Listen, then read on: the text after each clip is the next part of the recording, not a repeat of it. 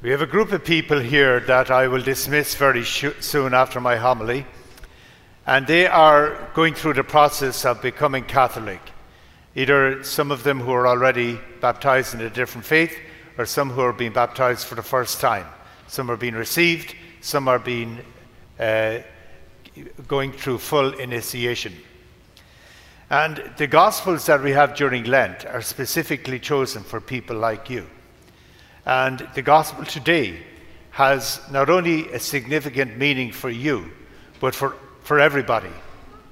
Because there's a great writer, Brother David Standel Rast, and he has one of his he's written a few books.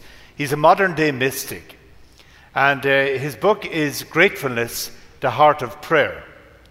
Now, if you Google him, you will see him giving a TED talk.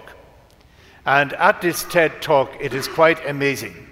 There's a very distinguished gathering in front of him, and he holds them in rapt attention. And he says, it's very vivid. He says, there is one thing everybody here wants. Everybody, he says, and he looks at them. Everybody here wants one thing. And he waits in silence and he says, we all want to be happy. So I would recommend that you go online and watch that talk. It's riveting. At least it was to me. But there is also something else that we all have in common, is that we are all going to suffer. Every man, woman, and child will suffer in some way in their lives. And that is what the gospel is addressing. Some people suffer more than others. Some people seem to get a relatively easy ride. Some people get a very difficult ride. No matter who we are, what we are, rich, poor, educated, or just regular Joe, everybody suffers.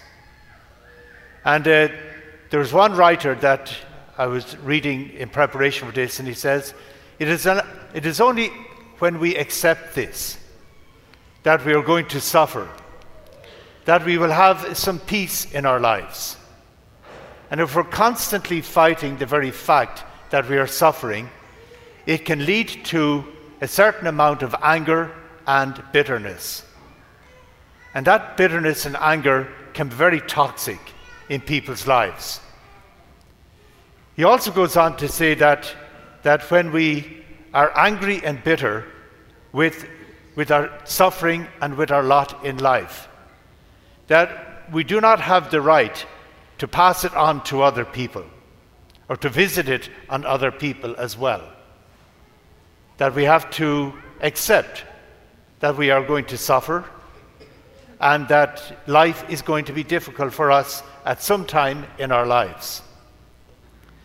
He also goes on to say that what we have to keep in mind is that 98% of our time, we spend that time seeking fulfillment. And this writer, spiritual writer, says that he uses the word which I think is very beautiful. Each one of us is an unfinished symphony. That we are never going to be completely filled in this life. We are never going to be complete in this life. Now keep all of those in mind when you look and read the gospel of today. Because what is happening in the gospel of today is Jesus is saying to his disciples, I'm going up to Jerusalem and I'm going to suffer and I'm going to die. And his disciples said, Lord, this should never happen to you. That's why he takes his 3 disciples and goes up the mountain, because he wants to teach them a lesson. And he wants to teach them how to carry the cross of suffering that comes into your life.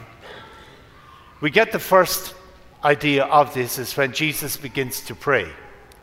And his face shone like the light. And we know from mystics that when they're deeply in prayer, there's a glow comes from them. You often see this in paintings, a kind of a halo around them.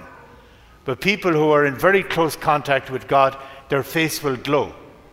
And obviously, in the Bible, whenever Jesus is on a mountain, and this is a very high mountain, he is very to God. He's very close to God. So what happens is that the disciples that are there are seeing who Jesus really is. That he is God's beloved Son, and God is very close to him in his life. So then eventually the cloud comes on them. And God says, "This is my beloved Son, listen to him." It's not listen to Elijah and Moses. They too were great men who went up the mountain to see God's advice, God's intervention for how they would live their lives with the people of God, the people of Israel at that time. So the cloud comes down and they're afraid. And Jesus goes over to them and touches them and raises them up and says, "Rise, do not be afraid." Some beautiful words. Rise and do not be afraid. So what is Jesus teaching us about how to deal with the difficulties of life? And the first one is, when you're in the weeds, when your feet are stuck in quicksand, no matter what it is, there's a huge variety of suffering comes our way. We had to make every effort humanly to get out of that darkness and to climb the mountain. And sometimes to climb the mountain and get our feet out of that, we need the help of other people. Even Jesus needed the help of other people. He needed these three men when he climbed that mountain. The effort to take to get out of the quicksand, and climb them. It took a lot of effort on the part of Jesus, and he needed to be accompanied by people who loved him and cared for him. It is interesting to note that in the agony in the garden, those three men were there with him as well. So no person can do it alone.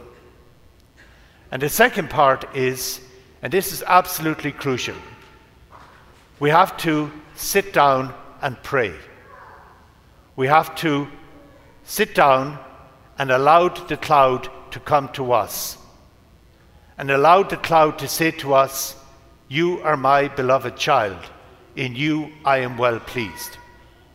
Because when we hear that voice and open ourselves to it, it relativizes what is going on in our lives.